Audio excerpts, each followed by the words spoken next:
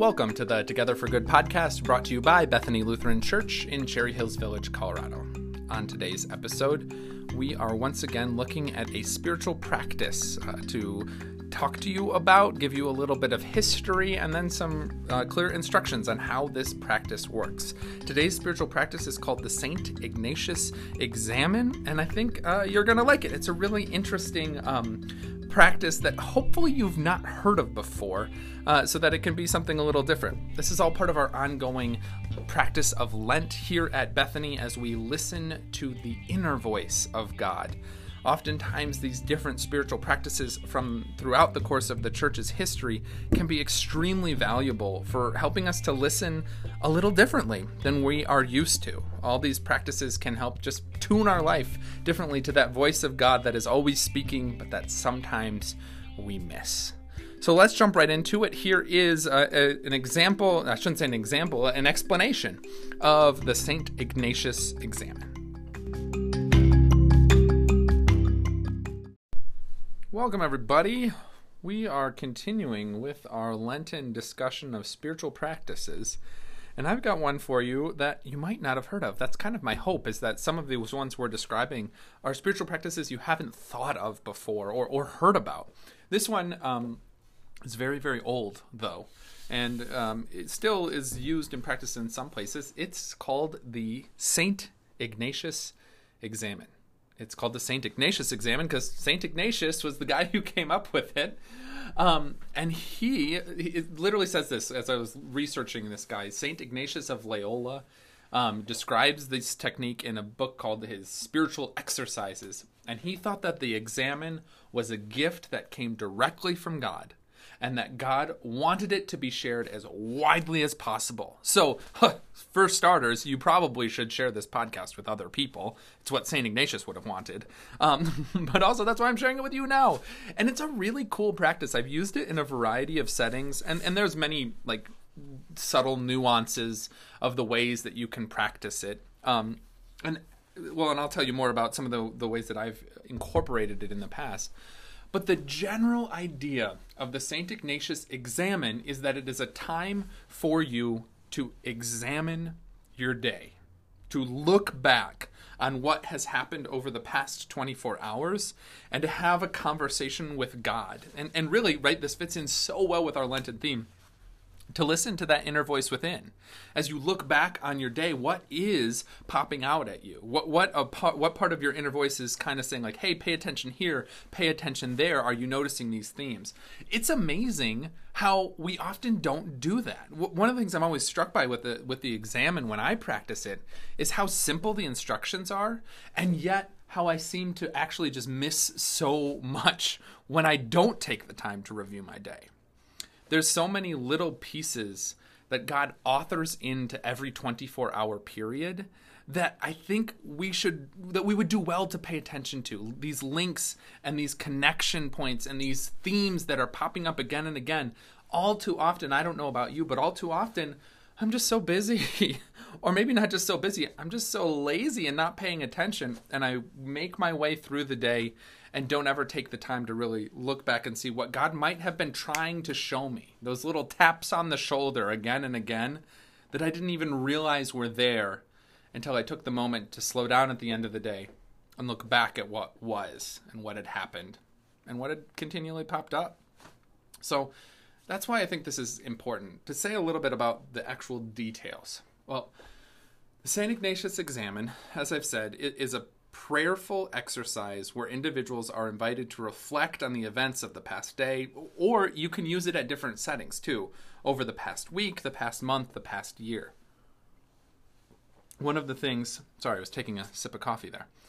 One of the things that I did with the St. Ignatius Examen in the past, on the last Sunday of the year at the church that I worked at in Buffalo, New York, right? The last Sunday of the year, the pastors notice that not a lot of people come to church on that Sunday, right? It's the Sunday right after Christmas, and so attendance is down. And so it can be a kind of a nice time to try something a little different. So a couple times at this church I served in Buffalo, I rewrote the Sunday morning liturgy and restructured it so that it would take the form of an examen. And it was an invitation for people to look back at their whole past year as part of that worship experience. It had varying degrees of success. It was kind of neat. But my larger point with all that is just to say that you can use the examine to look at and to examine large chunks of your life, right? Whenever you have a turning point. Maybe you want to do it at the end of an academic school year, if you're a teacher, just to look back at the themes of the past year. Or maybe you want to use it at the end of a summer, right? If you were working at a summer camp and you want to just kind of look back at the themes of that last chunk of time, you can kind of use it as a nice way to prayerfully mark the conclusion of a season in your life, whatever form that may take. Now, some people use the examine on a daily basis, and that is a powerful tool. The Jesuits, right, are a type of Catholic, an order of Catholic monks. And they practice, as part of their spiritual commitment, they practice the examine twice a day. What? Yes, they do it once at noon and then once at the end of the day. And it's a habit that they are committed to that helps them continually pay attention to the work of God in their life. And that's really probably the special magic dust of the St. Ignatius Examen, is that it tunes your life towards the themes and the activity of God. When you practice this on a regular, recurring basis, you'll suddenly find that you're paying better attention during the day, sort of to prepare yourself for the examen at the end. I've noticed that with myself, that when I practice the examen with regularity, it changes my mindset and my approach to each day, because I'm already thinking about, oh, how am I going to review this day through the examen at the end? And so I'm looking constantly for the ways that God is tapping me on the shoulder all throughout that 24-hour period. Okay, I've said a lot about the examen now, and you're probably just like, hey, Pastor Nate, get to the point. How do you actually do it? Okay, here we go.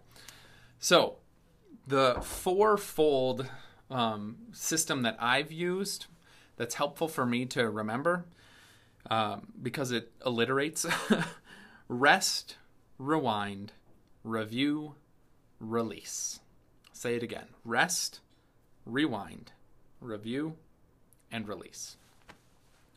One of the things that there's actually sort of a fifth step as well, and that's looking ahead. I'll talk about that in a second, but let's just go through these one by one. Rest. So you begin the examine simply by slowing down and entering into conversation with God. This is an important part of any prayer practice, any spiritual discipline, is to have a grounding moment. We go so fast in this world, and oftentimes our spiritual practices can just feel like another thing on the to-do list. And the way you can counteract that current of thought, the way you can kind of check yourself in that way, is to just slow down at the beginning of any spiritual practice. If you're going to take time to pray, begin by taking a few deep breaths, maybe closing your eyes, 10 seconds of silence. Just any sort of marker that helps you understand and recognize that you're shifting into a new space in your day and in your life and in that moment. That you're shifting almost into a new experience of reality. That's what prayer is in a lot of ways, is it's connecting with God in a way that's very, very different than when you're normally just going about your daily life. So that's the all-important step one, is to just begin with a few moments of rest. After you've properly centered yourself and really entered into this slow time of examining your day with God, then you rewind. Rewind is the second step, and at this point, you invite God to walk beside you as you look at the events of the past day. So you really, in the rewind, want to try and roll back the tape. Do you remember VHS tapes where you would have to rewind them? I know, it's totally different now that we have Netflix. But that's the idea, is that you rewind it back to the beginning and you literally try and re-experience your day, but you re-experience it with God beside you. Kind of thinking about, okay, so I started this day and I felt really tired when I woke up, and I went downstairs and made coffee. Honestly, you don't have to go into necessarily that level of detail, but there is something very powerful about reimagining your day with God right beside you.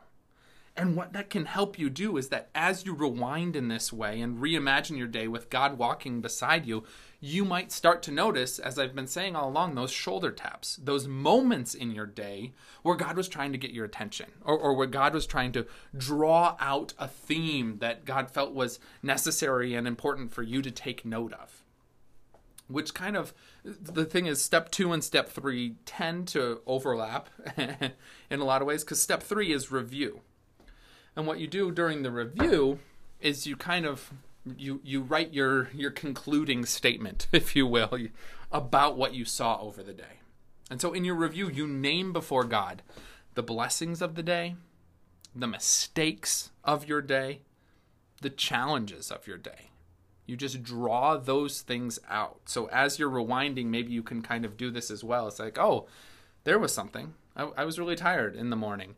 And maybe not as patient as I should have been with my children while I was getting them breakfast. To use an example that I know nothing about, he said sarcastically. But it's a good moment to just kind of, be honest with ourselves about, the blessings, the mistakes, the challenges of the day.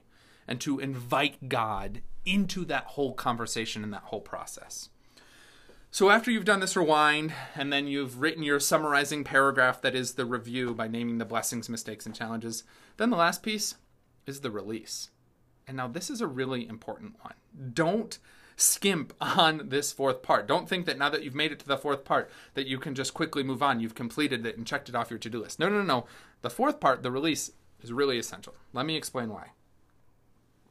We have a tendency to hold on to so much. Guilt and shame have unfortunately become a real consistent struggle for people of faith. Something about the way that religion has been practiced over time can often lead us down these paths. And it's not what God wants for us.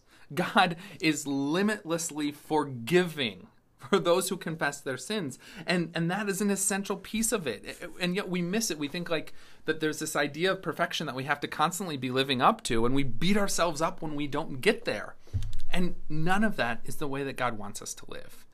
And when you read the Gospels really closely and carefully, you begin to see that Jesus seems to constantly be fighting back against that. The Pharisees and the Sadducees were always so committed to the religious rules of the day and saying like, oh, you have to do something this way. If you don't do it this way, then you're unclean and you're not worthy. And right, those Pharisees and Sadducees were creating this climate of guilt and shame. And Jesus comes along and is like, hey, no, that's not how it works. That's not at all what God had in mind. Okay, which brings us to the release. The final part of the examine is to let go of your mistakes, to let go of the challenges, to let go of the blessings too. All of the events of the past day that you've just reviewed with God and walked with God through, all of that you hand over to God and you let it go. I'm not going to break out into the Frozen song, although I really wanted to right there. No, we let go of all of these pieces and we trust that God is the author of our days and that God will bring about new blessings and new challenges in the day ahead and that God will forgive our mistakes again.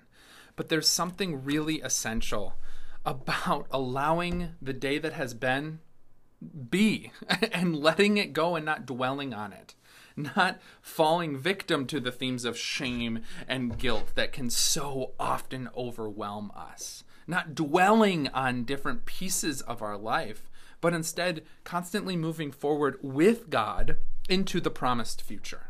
And that's really what God is constantly about, is trying to pull us.